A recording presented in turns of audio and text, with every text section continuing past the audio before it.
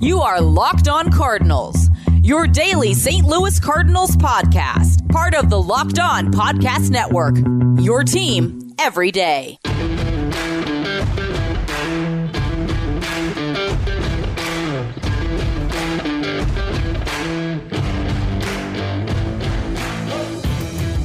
It's JD Hafren, and today we have got ourselves a nice little treat as we cross things over because the Cardinals and the Padres are set to begin a 3-game series tonight in San Diego. So we've got the host of Locked On Padres, Javi Reyes, joining us today.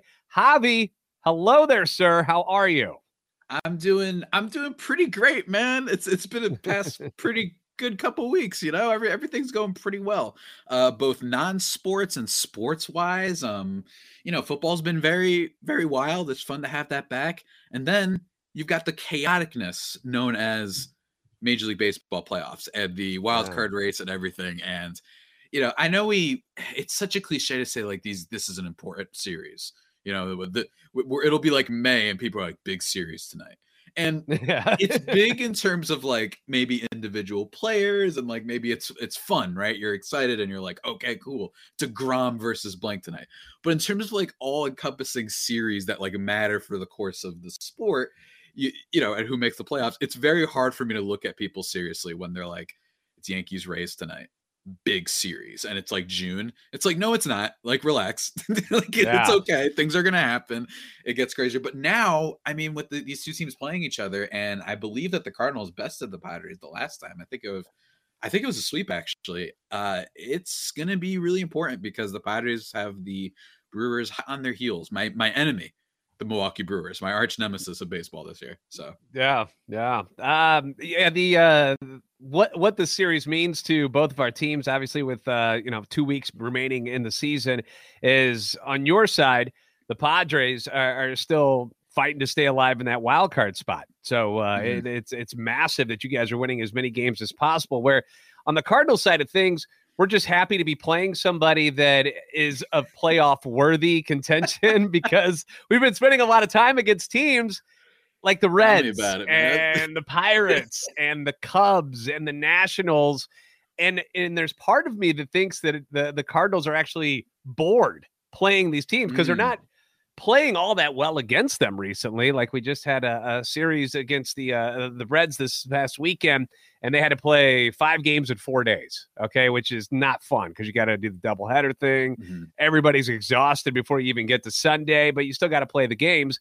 And when you're playing a team like the Reds, which they're not playing for anything anymore, they're just playing not to lose 100 games. There's something about it that I feel like has made the Cardinals team become a little stagnant moving forward. Whereas the Padres, you guys got a lot going on where you need to win each and every game moving forward so that you can stay in the playoff hunt. Yeah, absolutely. The Padres, they're in this weird spot where they are, I mean, man, the way that the vibe for this team vacillates from nightmare, fire AJ Preller immediately after the season ends to, oh my gosh, Slam Diego is back. It's just every night, man. Like it's every night. And it started, this past series against the Diamondbacks that the Padres had. They lost the first one because they got blanked by, again, I don't know what it is with the Padres' weakness is first-time starters that play for the Arizona Diamondbacks. They've gotten no hit by one, and they didn't score any runs against the other two. I don't know what it is. If you're making your major league debut and you pitch for the Diamondbacks, you kill the Padres. And then they bounce back, right? They put up a 6-1 win. They put up a 2-0 win. Josh Hader finally does something. He's also been really annoying. And yeah, again, Brewers my arch nemesis this year for a variety of reasons.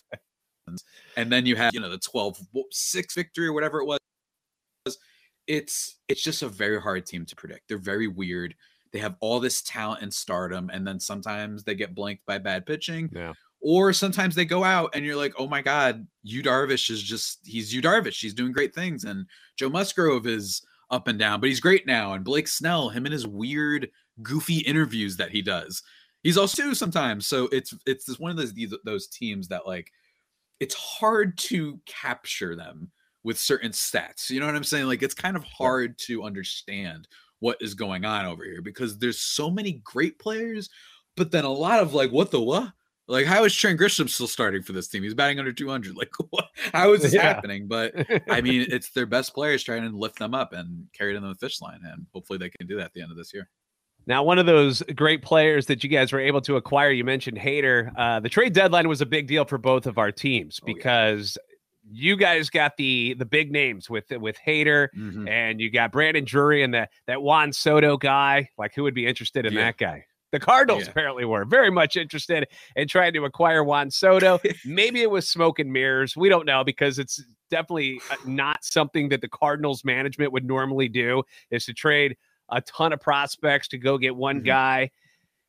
And a lot of people, including myself, felt that even getting Juan Soto on this team, on this Cardinals team, didn't necessarily fix what the problem was that was going on with them, which was starting pitching. And when they didn't get Soto, like, we were all excited because nobody knew if they were going to get him or not. And it was weird that we were still talking about it on August 2nd. And then the bomb drops that the Padres got him instead. Part of me felt a little bit of relief, because now they could focus on what we thought was going to be the problem, which was starting pitching. They go out and they get Quintana and they get Montgomery from the Yankees, who's been really, really good. But I want to hear what it was like on your side of it, because we got shot down for Juan Soto. You did not. You guys landed him, and then you were able to make some extra moves as well. What was it like that day, roller coaster wise, for you guys during the process of getting Juan Soto in a Padres uniform? This is right. I'm going to try and phrase all of my thoughts as much as I can. The first thing is obviously the shock, right? Not going to lie, I was working that day, maybe a little bit less than I usually do, just allegedly, just a little bit, maybe checking my phone a little bit throughout the day. And it was funny because then, you know, I'm living at home and my mom's in the other room on this phone call, and I have to contain like the craziness that I'm just seeing these Jeff Passan notifications. And, you know, leading up to that point, my thing was, you hear about the Cardinals, you hear about the Dodgers. My stance before the trade deadline was very much like, I didn't think the Padres needed to trade for Juan Soto. I thought that there were some other ways to patch up the team, and that keeping all of their assets, keeping those farm pieces might, you know, prove worthy down the road. And for everybody who wants to yell at me for saying that, well, you guys wanted to trade them for Brian Reynolds back in the offseason, and then you didn't know Juan Soto would be available. Things just kind of happen. And I think people forget sometimes that, like, who knows? Shane Bieber all of a sudden could be available this summer, right? It just things happen, right? So it's nice to just have that in your back pocket. That being said, I was still thrilled about the trade. It was still awesome. I mean, this is the guy. I mean, he's a generational talent, right? People have said that a lot. And then, you know, just from afar, I did kind of respect things that the Cardinals did. I have to say about the team. Like, my big beef with the Brewers is that they don't try, and they're just kind of, you know, stumbling into wins. They have these guys that hit home runs, not for average, barely even getting on base, to be honest with you. And then they've got good pitching. And then they're like, okay, our big acquisition that we're going to convince our fans will save the day is Andrew McCutchen. No disrespect whatsoever. He's a good player. He's very fun. I love his alter ego that he does and whatnot. But it's just very, why is this team not in on some of these other players? Especially since they haven't been there in a long time. And with the Cardinals, look, if I'm a Cardinals fan, I would have looked at the deadline as, look, it's the best defensive team like out there, pretty much, right? Like, you almost don't even need, dare I say, an elite starting pitcher. And instead they go out there and say, you know what, we like our offense. Goldschmidt is probably going to win the MVP. You've got Arenado, who the Padres fans hate for some reason. I don't really get why, to be honest. And then you have just the spirit power of Yadi Molina, Puerto Rican power, right? And then you've got Albert Pujols, and they decide, you know what? Forget the Castillo thing. That's a little bit too pricey. Let's just go get two guys that we kind of like, because we think our defense can also just maybe cover up some issues. And Montgomery and Quintana, I haven't checked Quintana in a while, but like, I love those moves. And I think it's weird that Padres fans, especially who may respond to me, that I think it's weird that we literally just saw last year that the team that won the World Series was the one that took a bunch of pot shots at guys at the deadline. They just said, this guy, pretty good player, he's definitely underperformed. Let's give up nothing for him. You know what I mean? Like, it literally just happens last year. You saw that with Eddie Rosario and Jorge Soler and Jock Peterson and the guy who used to play on the Marlins. Adam Duvall. There we go. Adam Duvall. Like they just said, let's get all these low cost guys. That's why I love what the Cardinals did. I think when you're a team that doesn't have stars, it is abhorrent for you not to do anything, right? That's why I don't like the Brewers, because I think their stars are on the pitching side of things. And they decide not to do anything with their offense. When you're the Cardinals, it's like, well, we do have the stars. So instead, let's address what we need, which is starting pitching, where our 46-year-old is trying to carry our rotation. And it's working. It's working. But, you know, I don't know what it was like from your perspective, but for me, I know some people thought they lost the deadline. Yes, maybe the rumor about they just couldn't include Carlson. Yeah, that makes it seem a little silly. But at the same time, it's not like they did nothing. I love the moves, and they've worked for them, and I think they have a shot. So, yeah. I think it was just that we hearing the name Juan Soto, and he might be a Cardinal, and when it doesn't happen, all of us were let down in some way, shape, or form, because you just it's kind of, you know, it's like the balloon, the air coming out of the balloon. You're just like, oh no. Okay, well, what are we going to do now? Because now today's the day. We got to make some deals if we're going to make this team better. And the names like Quintana and Montgomery, they're not sexy names. And most people didn't even know who Montgomery was. And they probably wouldn't have known who Quintana was if he hadn't been in the division. And the Cardinals had shown some interest in him before. But they needed pitching. They needed left-handed pitching and some relievers. And that's what they went out and got. A couple of other moves that were made. Chris Stratton, who came over in the Quintana deal, has been very useful coming out of the bullpen as a right-hander. He can just chew up some innings. And then Jojo Romero from the Phillies, which was a very under-the-radar move that they made. They traded basically our backup shortstop. They ship him over to Philadelphia, a good defensive player, but can't hit a lick. And they get another left-hander who's 25 who can throw upper 90s, and they bring him in, and he's been pretty darn good too for them. So talking with Sully, and he's mentioned that he thought the Cardinals won the trade deadline in the end, because Soto hasn't exactly lived up to expectations that people thought he was going to do when he got in San Diego. Has there been some frustration among the fans with his lack of production, if you will? Yeah, for sure. And I think that there's a lot of, this is where it gets really interesting. And where the other layers of it, on top of what I just said about, I don't think people paid attention to how baseball is won, and you don't just need superstars. And it's like, well, yeah, I know. I'm not prospect hugging. My thing is, it's not like the Padres don't have stars. Like, they do. If they did not have Manny Machado on this team and they did not have some other players, then I'd understand if they're like, well, what are we doing here? But they do. But then there's the other problem, which is obviously Fernando Tatis Jr., his whole thing, right? And with that injury, there is like I still think that it's perfectly possible that AJ probably pulls the trigger, but you have to wonder if they knew Tatis was not going to be here for the rest of the season. Maybe do they hold off on the Josh Bell and Brandon Drury side of things? Because then they say, all right, since those guys are only rentals anyway, maybe we just want to be competitive this year and go for it, but not like go after those guys. Possible, right?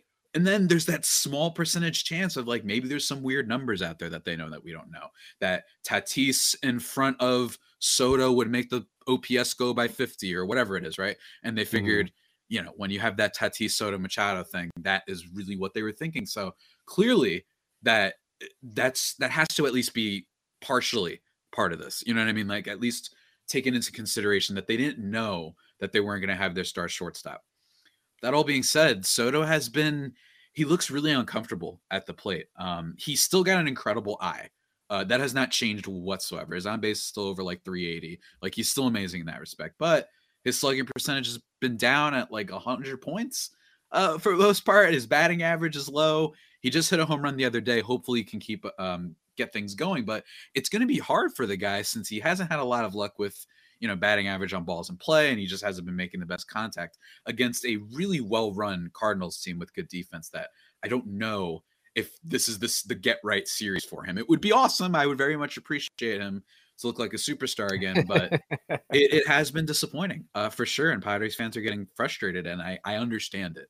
I really do, because it's become a long line of jokes where it's like, right when you join the Padres, you just fall apart. You know what I mean? It's just, you can't be good here. It's just impossible. Blake Snell's first year, ERA over 5. Darvish just implodes in the second half, right? Like, there's so many players that have just gone downhill, from Adam Frazier to Mike Clevenger to Josh Hader for a bit, right? Like, so there's been a lot of doom and gloom. that it's always just seems to be a miss. Even Josh Bell and Brandon Drury have been pretty inconsistent and not very effective players in the lineup. So it's just, again, you see this, it's a circus. I can't even stop talking. I mean, it's ridiculous. It's all good. Well, I want to get into the preview for what we've got, like pitching rotation wise in the series, which will start tonight. So we'll get into that next here on our crossover episode of Locked On Cardinals and Locked On Padres. But first, let's talk about our friends over at LinkedIn, Javi, because people need jobs.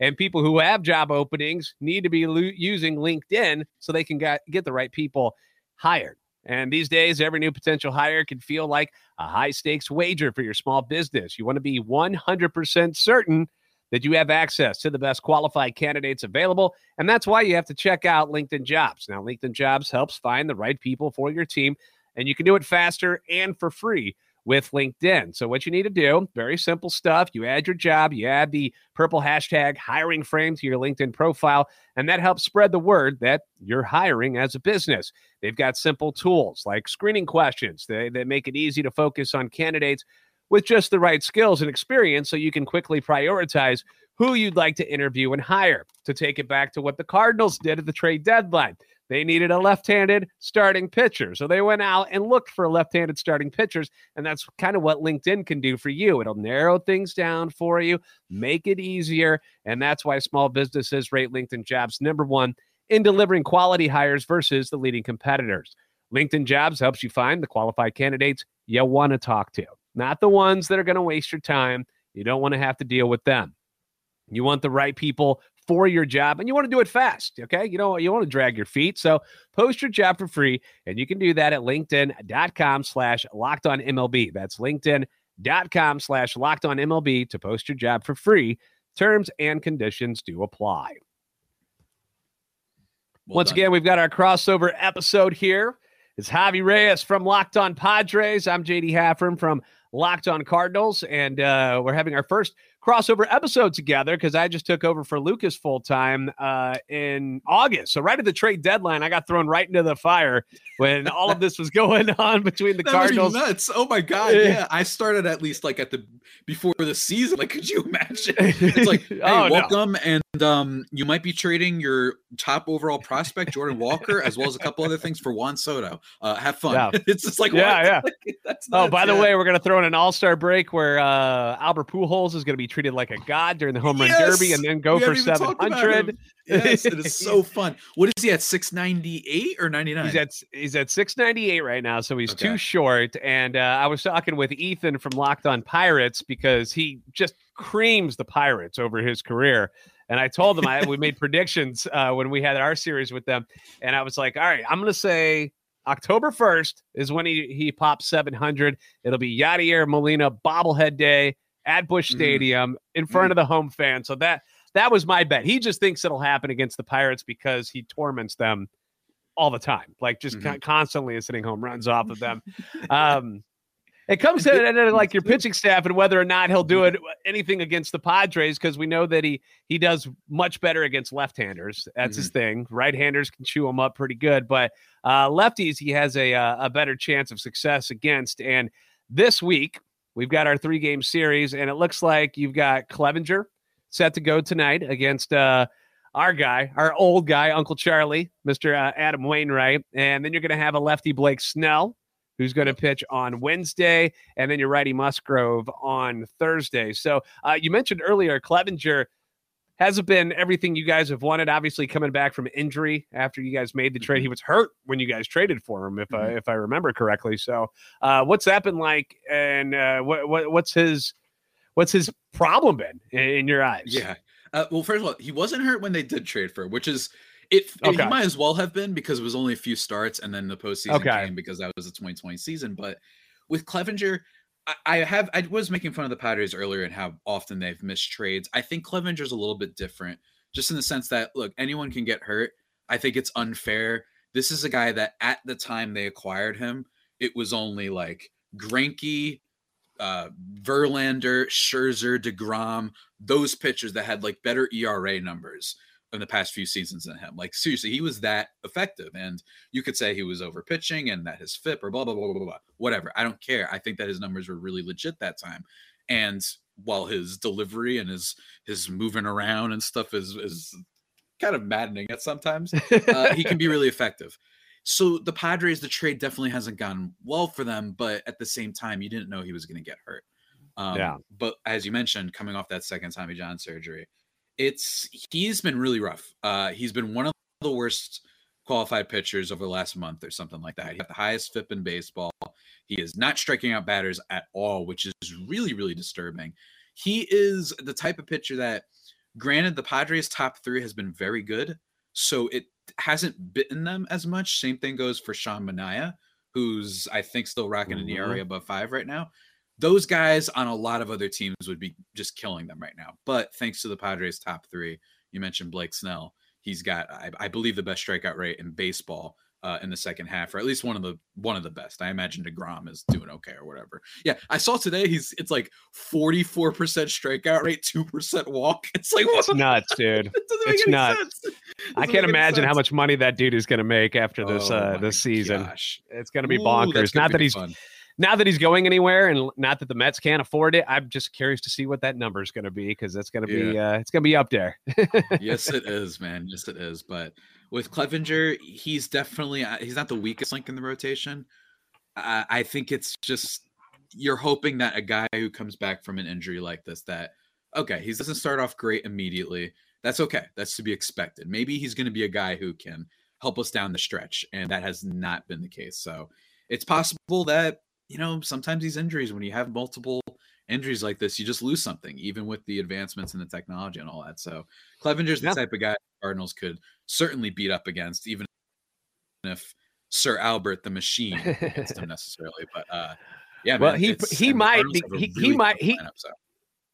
it's because Ali, our manager, has said repeatedly, because for most of the year he was only starting against left-handers, but as the push for 700 has gotten closer, he's like, I can't not start him and give him every opportunity to hit 700, even though he struggles against right-handers, and he's clearly, I think pressure might be getting to him a little bit. I mean, it's got to be weird, because I've talked with people about this.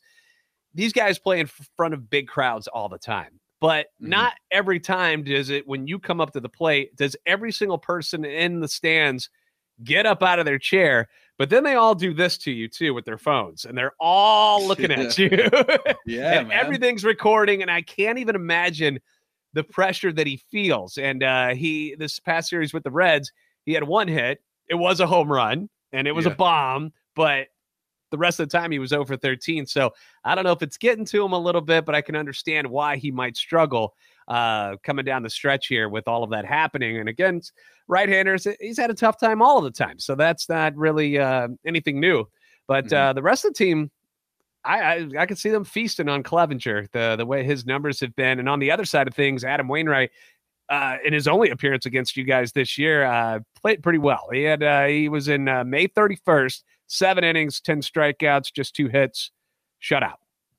So that's what you guys are looking at tonight. As he and Yadi just had their record set, where they were the most ever battery mates in the history of Major League Baseball as far as starts. So their little record pressure is out the window. So now it's game on for Adam Wainwright.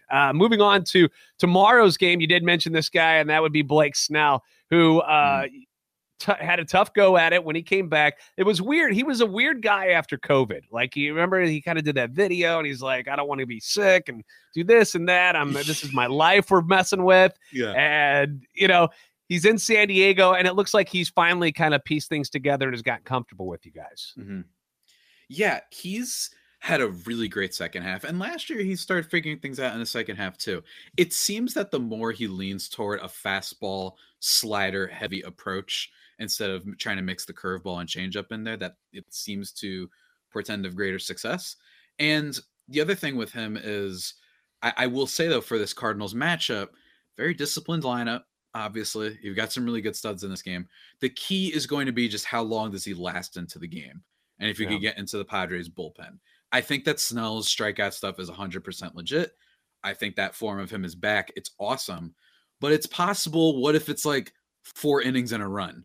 right? And that's not awful. Don't get me wrong. It's fine, but it's like, you wish you could have more of that from your starting pitching, especially since the Padres bullpen has been very shaky and very weird. Even that's not even counting the Josh Hader implosions, who, might be past his prime at this point. We'll see. He's looked a little bit better lately, but there's just a lot of unknown in that bullpen that is very scary. So I think that's the key for the Cardinals in that one, for sure. As it won't be, don't be concerned about necessarily hitting Snell. Your thing is, can you get him to walk a few batters?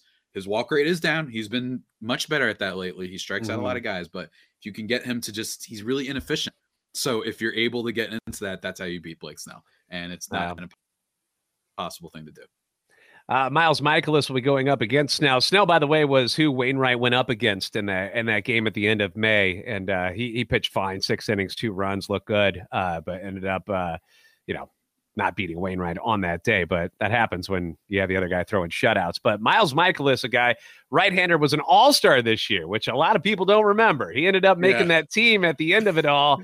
And he's this second half of the season, he's been a little iffy trying to figure things out. I kind of warned people about that he hadn't thrown this many innings in a really long time. He's been hurt a lot over the last couple of years.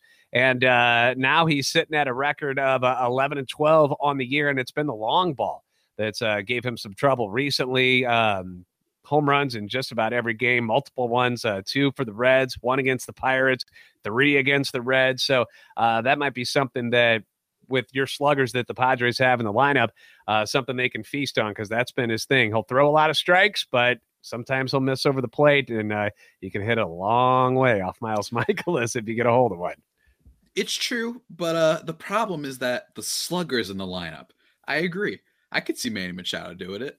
Obviously, he's the best player of the damn team right now. And maybe if Soto wakes up, and starts coming around, I could see it. But the rest of the Padres lineup, power is not. The Slam Diego thing feels like so long ago.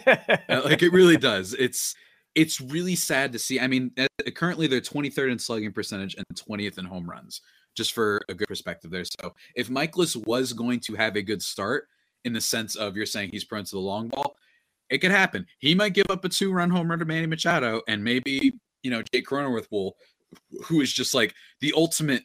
Do you want to be good this year or no? Make up your mind, because right when we think you're catching fire, you just go right back to you just regress a whole bunch. But so that's my thing. So Mikolas, yes, I understand the home run thing, but I'm telling you, man, this Padres lineup, whenever you see a home run hit, it feels like way too rare, considering that this is a team that is probably, one of the front runners for one of those wild card spots, 81-66. They've got all those stars. Not nearly as much power as you think, especially for people who don't follow the team. Yeah, you would think with, you mentioned the Soto Machado, Josh Bell is a huge man. Yep. Of course, you got it's like the Predator. I mean, it's ridiculous. Yeah. And then when you hear him speak, he's the nicest dude you've ever heard talk in your life. He's so well spoken. It's just like, wait, I love it when that happens. Why is that voice coming out of you? That it doesn't seem like it would fit. You expect some deep, big man voice, and no, I it doesn't expect that come out out of that every way. athlete too. You know what I mean? Like every single time I see any athlete, I'm always expecting a very serious voice or whatever. Like I remember when I heard Tim Duncan's voice for the first time. Wait, Tim spoke? Yeah, it was like I knew he wasn't gonna have I knew he wasn't very animated, but even still, I was like, "What? This can't be true." When Patrick Mahomes, his voice and everything. Yeah, I was going to bring up the first time I heard Mahomes speak. I said, "No way, that's not his real voice. There's no way he didn't just suck helium right before he did this interview." And I feel like it's gotten better. I don't know if he worked on it and in something where he started smoking to make it deeper. Maybe people started making fun of him, which is messed up. And they started. As far as I'm concerned, the only thing to mock with him is maybe the ketchup out of the macaroni and cheese. But yeah, that's weird. In fairness, it's weird, but I haven't tried it, so I don't want to be too mean.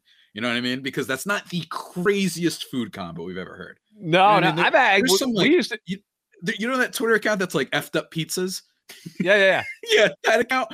That one makes the Mahomes thing look like you're just getting a side of fries. Like it's not the worst and craziest thing I've ever heard. But no, we grew up actually with ketchup on our mac and cheese in our household, and I'll tell you why. So this is where it came from. Is my grandfather, who was both a survivor of World War I and II, said because the food that they had back in the day was so crappy when they were at war that they put ketchup on everything to give it flavor.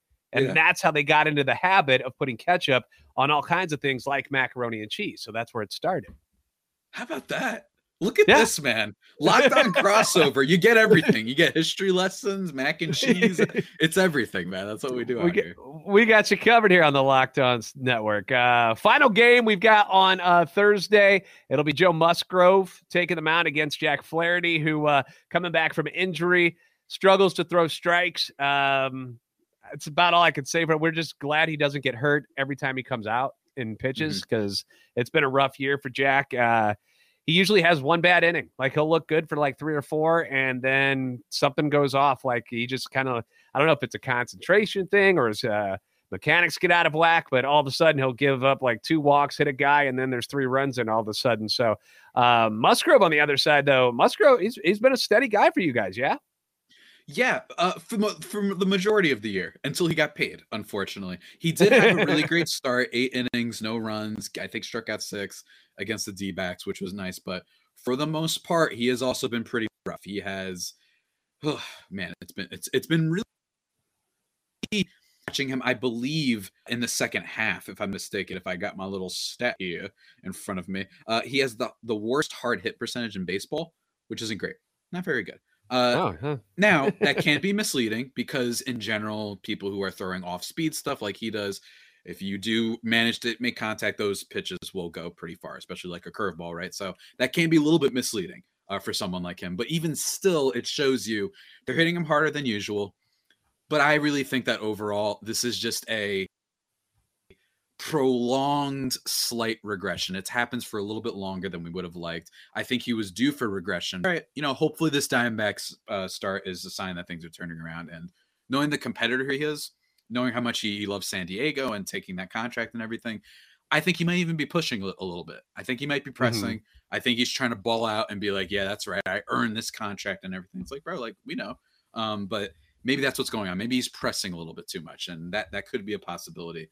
So I'm not too concerned with him, but he's definitely a little bit of a vulnerable spot. But it wouldn't surprise me. And Jack Flaherty type of guy who, first of all, I root for. I like him with off-field stuff, and honestly, when he's on, he is very fun to watch. Yeah, he's the type that it won't shock me if he's awesome in the postseason. I can't explain why.